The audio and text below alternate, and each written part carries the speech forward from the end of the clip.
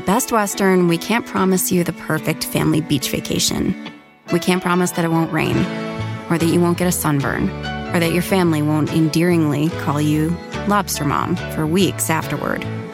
What we can promise is a warm welcome and a comfortable room amidst all the joyful chaos.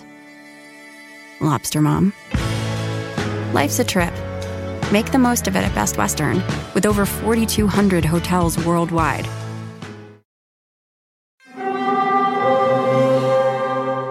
Hear that? It's the call of the Crave. And when the Crave calls, you know what to do.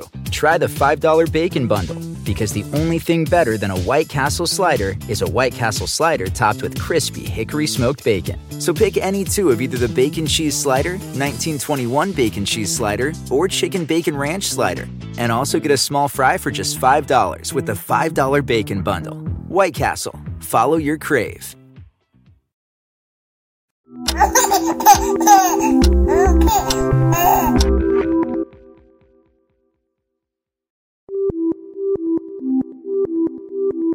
This is The Longest Shortest Time. I'm Hillary Frank, and we are back this week with another Boobs episode.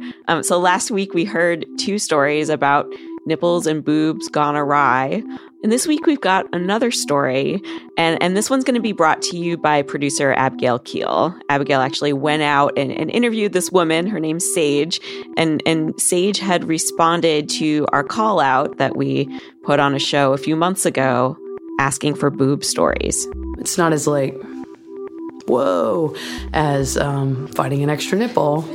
But I also know that I'm not your typical pregnant person. I don't have your typical story. Okay, so Abigail, what is this story about? Hey, Hillary. So this story is actually about Sage's whole life, but it's sort of told through the lens of her boobs. The lens of her boobs. Yeah, it's just, that lens. like boob binoculars? Exactly like boob binoculars. They're sort of boob binoculars that kind of focus in on a story of identity and selfhood and self-acceptance. All right, well, take it away, Abigail.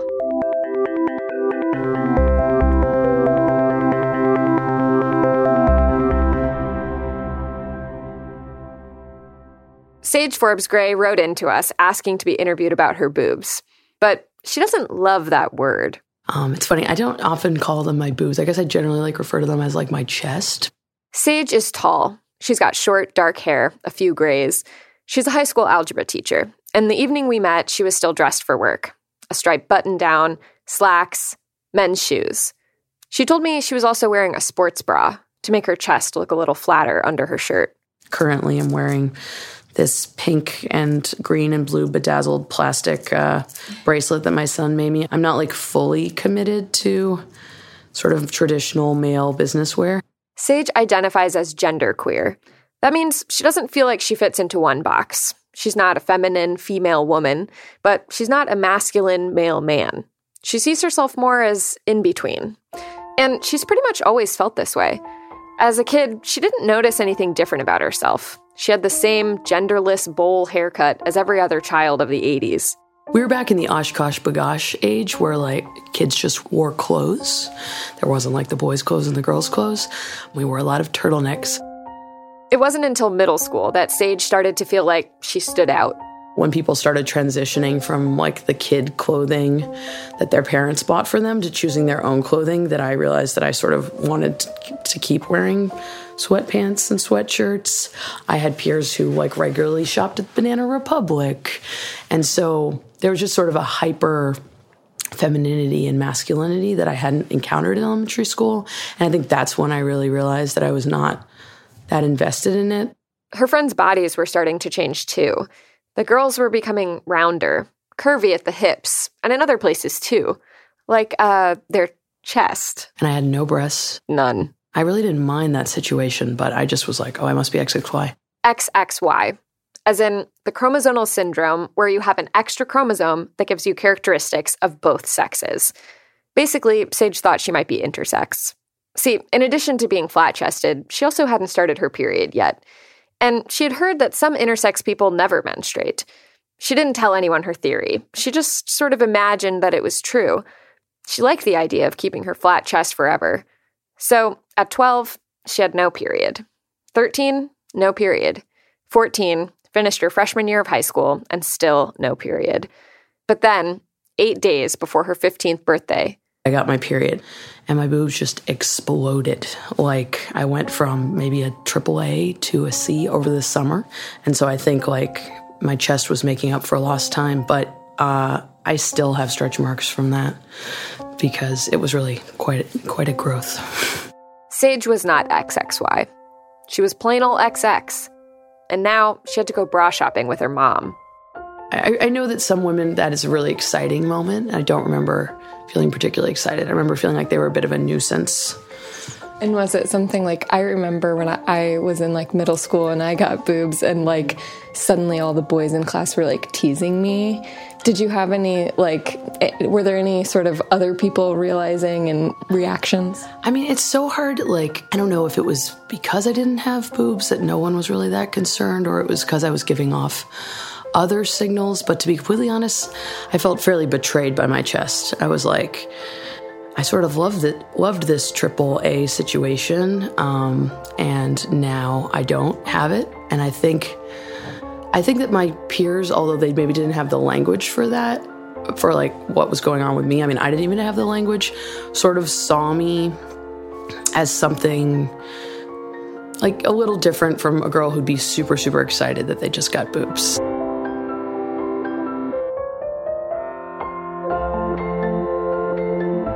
Sage was the one with a curvy body now.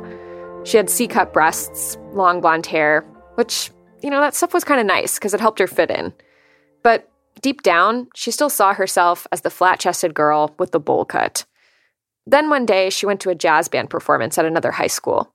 She couldn't keep her eyes off one of the musicians. I realized I was attracted to the female bass player, and I was like, oh! It had like never occurred to me that I was attracted to women, and it just hit me, and I was like, done. I'm attracted to women. Sage runs with this newfound clarity. She tells her friends. She eventually tells her parents. Everybody's supportive. But Sage still feels kind of lost. She doesn't really have many models of queerdom at high school. There's one gender nonconforming teacher who's sort of her mentor. But what about her generation? She gets her first glimpse of kids like her at 17. She's applying to colleges, and she does an overnight visit at Oberlin. And I just had never seen such a many splendored gender spectrum in my entire life. I saw men who were less invested in sort of a more macho masculinity, who were more effusive, who had longer hair. There were women with shorter hair who were not lesbians. And there was visible showing of affection between same-sex couples. People were just wearing all sorts of weird clothes, you know, like kids go to college in like their pajamas, you know. Even that was sort of a delight. Yeah. So you like go on this visit and you're like, this is where I want to be. Like, did you know that like you wanted to go there? I knew immediately that I would be not at all abnormal. And that I was going to get to explore and learn about who I was. So she goes to Oberlin, and she loves it. She starts wearing a lot of cargo shorts, and she shaves off her hair, dyes it blue. She gets her eyebrows pierced. She joins the women's rugby team. She meets trans kids and poly kids. She hadn't even heard of those identities before. And one day, her whole rugby team decides to go get piercings together. It's the early 2000s. Piercings are in. And Sage gets her nipple pierced. Then later, she goes back and does the other. Which is a really bad idea. You should just go for them both at once because it hurts a lot. And I think might as well just hurt a lot at once instead of 2 separate occasions, especially since you know how much it hurts the second time. Yeah. I want to know more about that decision. Like, why did you do it? I think it was related to my gender expression. I also think it was a little bit of peer pressure. And, you know, it seemed sort of cool. It seemed like it might feel good. I was like, it's something I could keep to myself. But I do also think it was sort of, I was at a point where I was feeling frustrated about my chest, and they just didn't feel, they just weren't my ideal body parts. And so I think maybe it was just a way to feel like I had some sort of control or some sort of power over this part of my body that was generally just sort of a nuisance. Something else Sage started experimenting with in college was binding. She'd wrap something tight around her chest, underneath her shirt, to make her boobs look flatter. But it was too uncomfortable to do all the time. They're just sort of like in the way a little bit, and how I imagined myself when I thought of, I saw an article of clothing and I would imagine how it would look on me. I wouldn't factor breasts into the equation. And then there they would be, and suddenly, no, I don't want to wear a V-neck t-shirt because it looks totally different than it does on that adorable male model. And, I love vests, but it's just not doing what I want it to do. Maybe Sage wasn't a male model, but she did start doing drag. My drag name was Jason Sparks, 80s rock star extraordinaire. Jason wore a yellow tank top and black combat boots. I had some pleather pants, which mostly inspired the persona. I would bind. My hair was dyed blonde for most of the time, sticking straight up in the air. And then I would do a little bit of facial hair. She actually had a trick. The best hair is pubic hair. So if you cut some and you wash it and cut it into little pieces and then put a little bit, just Elmer's glue. Wow.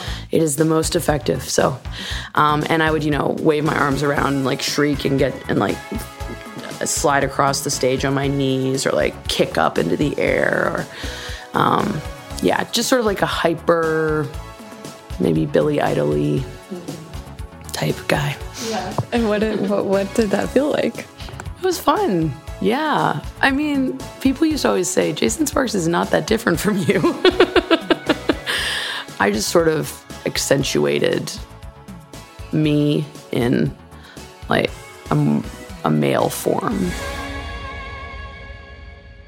Sage played Jason on stage, but she knew people who were doing things like taking hormones and modifying their bodies. Were you considering transitioning at that point in time? Yeah, I mean, so I think when I was growing up, I didn't really know that there was a thing called transgendered. I knew there was a thing called transvestite. I knew there was a thing called having a sex change, and that's what I knew.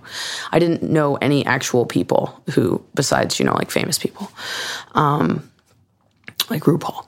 So when I went to college, I actually met some people who went by other pronouns or were gender nonconforming, and then a few of my friends had top surgery. Top surgery is essentially an elective double mastectomy, which, when Sage pictured not having breasts, that seemed appealing, but also permanent. She wrestled with this question for years.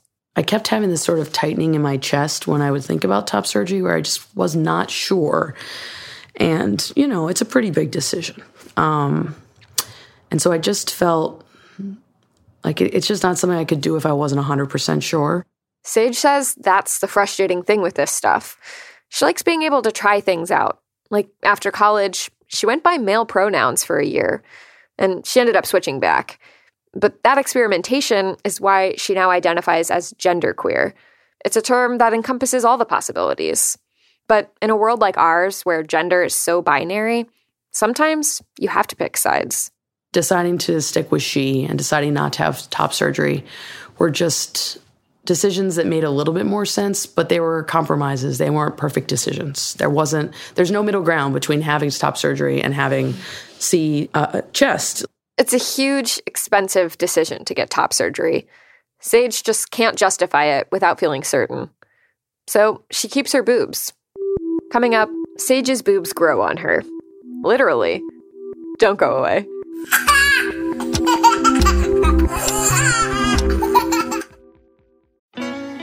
At Best Western, we can't promise you the perfect family beach vacation. We can't promise that it won't rain, or that you won't get a sunburn, or that your family won't endearingly call you Lobster Mom for weeks afterward. What we can promise is a warm welcome and a comfortable room amidst all the joyful chaos. Lobster Mom. Life's a trip. Make the most of it at Best Western, with over 4,200 hotels worldwide. Life is a highway, and on it there will be many chicken sandwiches. But there's only one McCrispy, so go ahead and hit the turn signal if you know about this juicy gem of a detour. If a friend asks how you're doing, and you say, I'm okay. When the truth is, I don't want my problems to burden anyone. Or you say, hang it in there. Because if I ask for help, they'll just think I'm weak. Then this is your sign to call, text, or chat 988 for free, confidential support. Anytime. You don't have to hide how you feel. We're back with Sage Forbes Gray, a genderqueer high school teacher who lives in Brooklyn. Sage moved to New York after college. She figured it was as close to Oberlin as the real world was going to get. And she signed up for a teaching fellowship. It was kind of like Teach for America. There was a woman in the program named Amber, and Amber was from Kansas. She had a kind of traditional feminine look, long curly hair. Sage wasn't impressed. But as I went through the program together, Sage and Amber wound up talking a lot about big picture stuff, what they each wanted for their lives. I think we both thought we wanted to have 2 kids. We both knew we wanted to stay in New York. We both knew that we were invested in, gender diversity. Then one day, Amber comes over to help Sage move. She's carrying a microwave down the stairs, and she trips, hurts her leg. Sage drives her to the hospital in the U-Haul. When they get there, Amber can't get out of the truck. So Sage lifts her up and carries her to a wheelchair. Later, Amber tells Sage how sexy that lift was. She'd only ever been lifted up by dudes, really, and they'd always grunt. Sage's lift had been silent. And so a romance was born. After a few years, Sage and Amber got married. And as things got more and more serious, those kids they'd been dreaming up started to feel more real. When you were thinking about, your future self having kids, were you thinking about being the person who, carried and birthed those kids? Negative. Absolutely not. I remember listening to Heal the World by Michael Jackson and being like, I'm going to adopt. That occurred to me at 9 or 10. I just had that in my mind. I was like, I'm going to adopt. And then when I realized I was queer, I was like, oh, well, that's very convenient. This will work out great. Even better, Amber tells Sage she wants to carry a baby. Sage is like, perfect, you and not me. So they settle on a sperm bank, and they pick a donor that they like. They give it a few tries, then a few more. It's expensive, but they try 7 times until Amber gets pregnant with their first child, Dante. Amber gives birth to Dante at home, in a tub in their living room. They're finally parents. There's just one thing. It cost us about $10,000 to make Dante. And yeah, I mean, that definitely informed sort of our route in the future. Yeah. So you knew you wanted more than one kid, or? We definitely knew that we wanted to have a sibling, if we could. So we explored adoption. We explored international adoption. We explored private adoption. Both were prohibitively expensive for us as 2 teachers. They settle on foster care. They find an agency, and it's even got a rainbow flag in the window. But at one of their training sessions, the trainer starts saying stuff like this. What do you do if your foster kid is gay and you think being gay is wrong? Sage didn't have a problem with the trainer discussing what to do if you think your foster kid is gay. It was the, and you think being gay is wrong part that upset her. I mean, it felt terrible. It felt super alienating. And we probably should have walked out right then, but we just sort of thought, oh, maybe this trainer is just a little weird. But what ended up happening is they let us finish the training. I think, they let us finish the training and then they never placed any kids with us. The other people from their group were getting placements. Sage says she thinks they were discriminated against because they were a same-sex couple. Now, I looked into discrimination in foster care and adoption, and it's real. In the U.S., at least 3 states allow foster and adoption agencies to refuse to work with LGBT couples if it goes against their religious beliefs. And Nebraska outright bans same-sex couples from fostering. But New York, where Sage and Amber live, is one of the most progressive states when it comes to protection for LGBTQ people.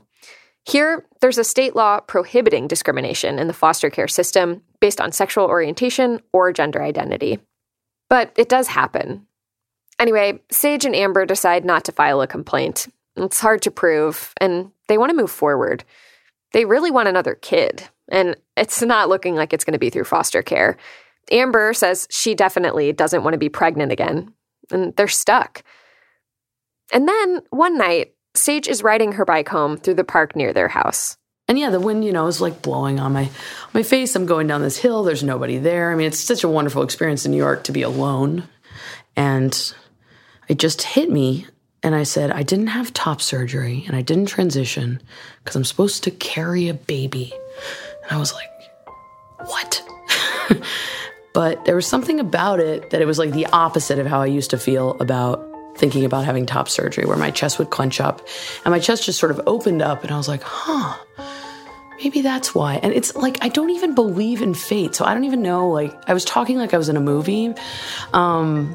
And I think it was also one of these moments where I was feeling so powerless with this foster care situation. I was like, no, I actually have the equipment and the ability, probably, to make this happen.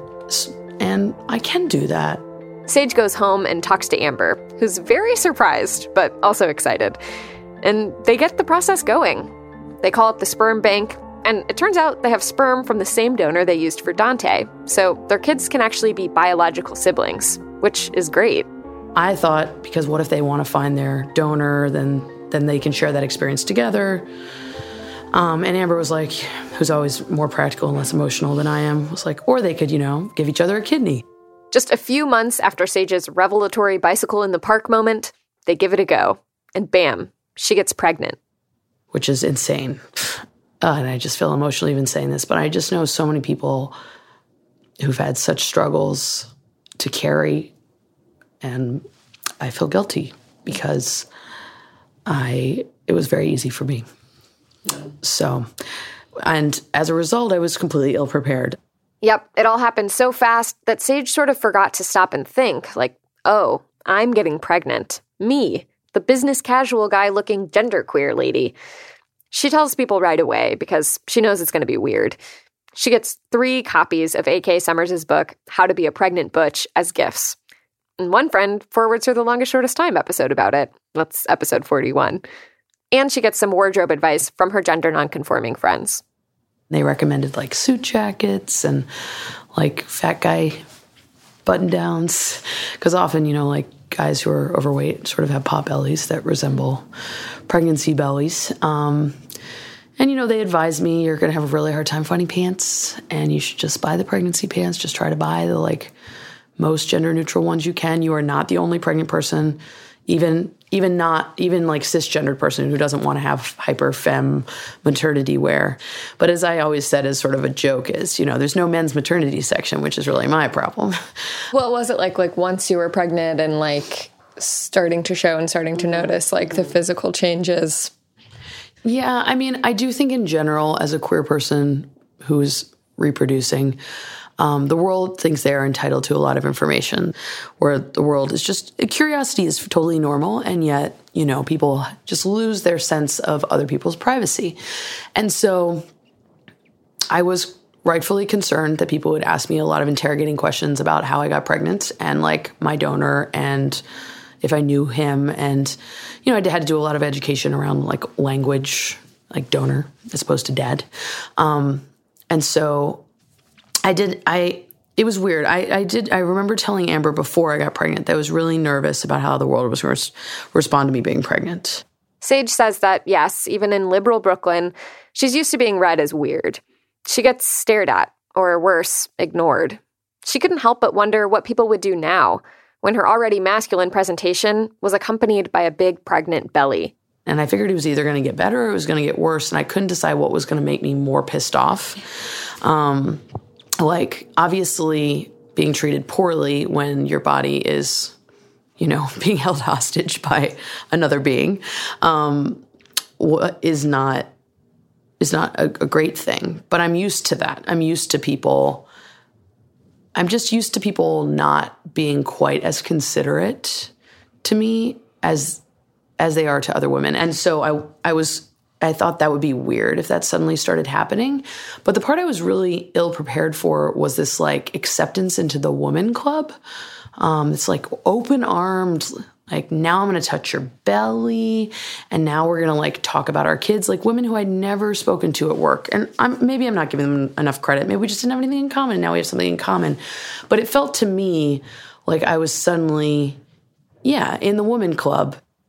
In a minute, Sage walks into the clubbiest woman club of all woman clubs and likes it. Stay with us.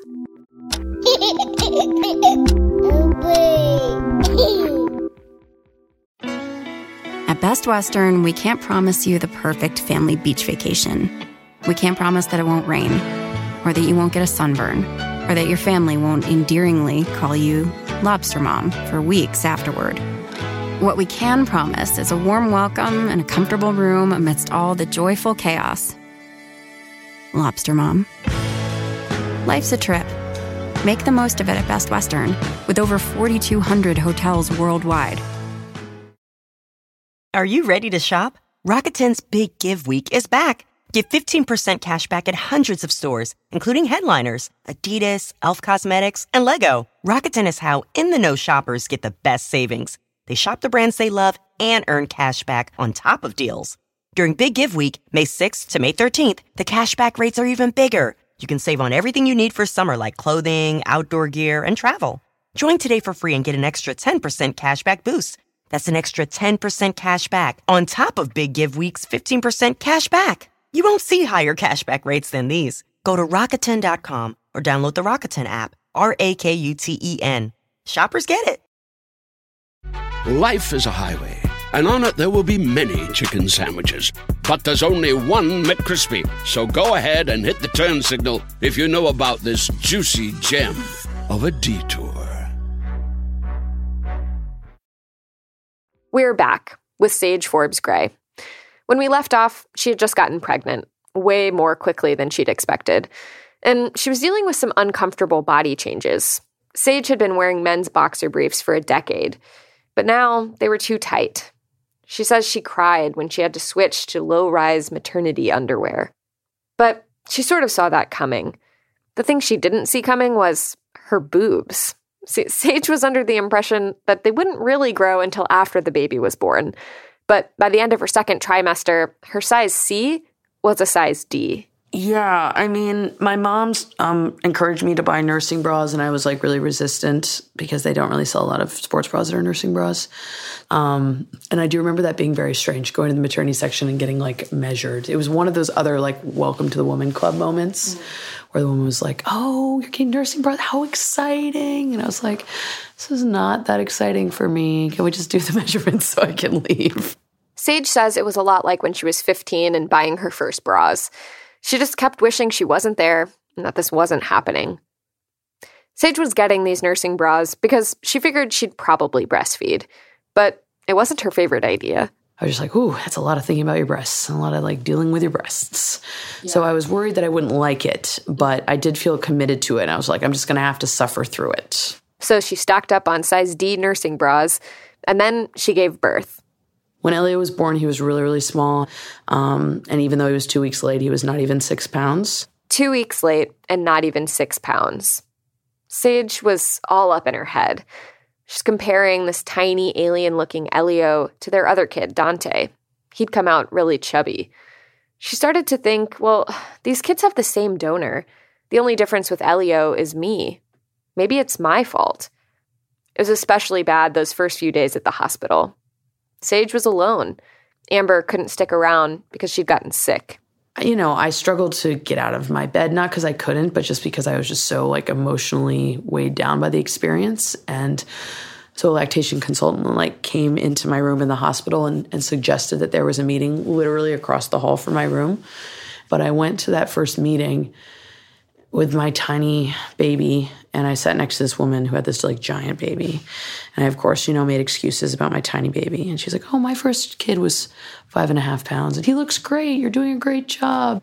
That encouragement sent Sage in a new direction. I think I was even more, like, called to breastfeed. I just felt like that was something I could do to make him bigger. And I know it wasn't my fault that he was small, but I still felt guilty about it. And when he was able to do it, which I was worried he wasn't going to be able to because he was little, I just remember being so happy that he was able to eat. Yeah, did you like it? Did you like breastfeeding? Physically, it was fine. It was like sort of weird, you know? I was like, it sort of feels like peeing a little bit or like eating. I don't know, like something's going on with the inside of my body interacting with the outside of my body. And so, yeah, it was very sweet, you know? You have this tiny little thing and all they want to do is be cuddled and fed. So. Did it make you think differently about your chest? Like, you know. Yeah, totally. Yeah. I was like, breastfeeding, finally, these two are doing something useful. You know, for so long, I just seen them as in the way. And finally, they were there doing something. And I thought back to that moment bicycling in the park where I was like, yeah, I didn't have top surgery, so I could do this. Breastfeeding made her feel like her boobs had a purpose and that she belonged. She started going to La Leche, the ultimate woman club, and when she walked in the door, everyone was smiling at her. You might be wondering what it's like to breastfeed when you've got nipple piercings, and it turns out they didn't get in the way of Sage's breastfeeding at all. One day while she was pumping, she looked down and saw that milk was coming out of the pierced holes on either side of her nipple, as well as from the nipple itself. So Sage just kept going. Elio started to fill out, look less like an alien, and Sage was surprised by how connected she felt to breastfeeding. She wanted to keep going until Elio was 2. Except, you know, as a mom, you don't always get to call those shots. He started getting a little less interested in breastfeeding around like January. I would try to feed him and he would just say, no. And I'd be like, you don't want any milk? No milk. So Sage started to back off breastfeeding Elio, but she found a way to stay on the lactation train. And so I was still producing milk and my friend was having trouble with production, and I was able to give her like a bottle a day, and that was like awesome. You know, I'm feeding this baby, I'm helping this other baby build immunity. So it was like, yes. She kept pumping for her friend at work, pumping at work for someone else. She was that into breastfeeding. But eventually, the friend didn't need the milk anymore, and it was time to stop thinking of her body as a food source. You know, just noticing again that my shirts, like, don't look as awesome. My body in general is still not what it was before. And so I think, like, my chest is something I'm, like, getting used to again. You know, my hips are a little bigger. My tummy's a little bigger. Everything's a little looser, you know. And now that she's no longer breastfeeding, there's a lingering question. Are her boobs useful anymore? Now that they've served their purpose, maybe she should just get rid of them. No, I mean, it did occur to me, like this summer, I guess this would be another opportunity to think about having top surgery. And I didn't have that tightness in my chest, but I just was like, She started to think about surgery, though, and little kids at home, work, sick time. It didn't feel practical. But it was more than that, too. I didn't have that tightness because I realized it's not my life's course. You know, I'm back to sort of feeling more at home with my body, which is a good feeling. So Sage has decided to keep her boobs, with their stretch marks that remind her of her once flat chest, and their nipple piercing holes, and their droopiness, where they used to be full of milk. Sage has been through a lot with her chest, and she's keeping it, smoothed down in her sports bra. So, Hillary, Yep. Sage says her nipple piercings closed back up after she was done breastfeeding, and she's not planning on getting them redone. And if you want to see a picture of Sage as Jason Sparks, you can do that on our website. That is, of course, longestshortesttime.com. And while you're there, we want to hear how you viewed your life through boob binoculars. Tell us everything in the comments for this episode. That's episode 109.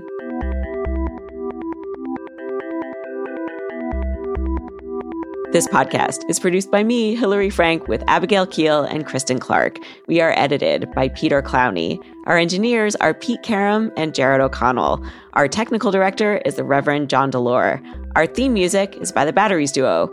We also used music in this episode from Johnny Ripper. We get editorial support from Amory Baldonado and Antonia Akatunde. Special thanks today to Valerie Caesar. I'll be back next week with a brand new episode. We're going to be talking about this really interesting thing. It turns out doctors are required by law to warn women of the risks that come with C-section. But when it comes to vaginal delivery, There's no one standard thing that doctors are required to tell women about the risks of vaginal delivery. And many tell them nothing at all. Do not miss this conversation. It is super important. Subscribe to The Longest Shortest Time in iTunes or Stitcher or wherever you get your podcasts.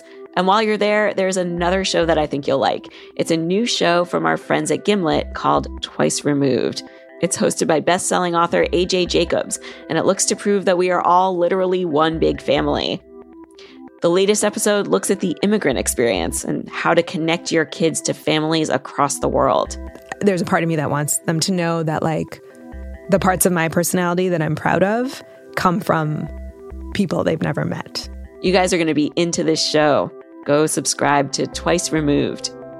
And as always, here at The Longest Shortest Time, we are looking for your stories. Right now, we're especially looking for stories about working and motherhood. Maybe you came back from maternity leave to a job that no longer existed, or you tried to get hired while pregnant and it didn't go great, or maybe you're one of those people who has an awesome workplace. We want to hear everything. Go to longestshortesttime.com and submit your story. What if technology could resurrect a late loved one digitally over your phone? To you, Charlie. To you, Rossi. Clink. Did you just say the word clink? Well, I can't really clink the glass, so... But what if the price of the service was so high it threatened your job, the people around you, even your freedom? You're going away for centuries, and if they ever do release you, whatever comes out of that prison won't be you anymore. How far would you go to bring someone back to life? It's weird how sunny it is, Charlie. It's the wrong weather for the terrible thing I'm about to do. What terrible thing? Life After, the new drama from Panoply and GE Podcast Theater. Search for Life After, one word, in your favorite podcast app. Stand up. You sing your wolf? Yeah.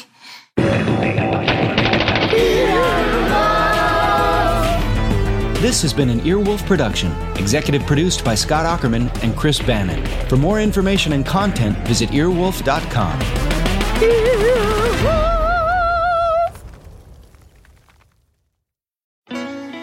At Best Western, we can't promise you the perfect family beach vacation.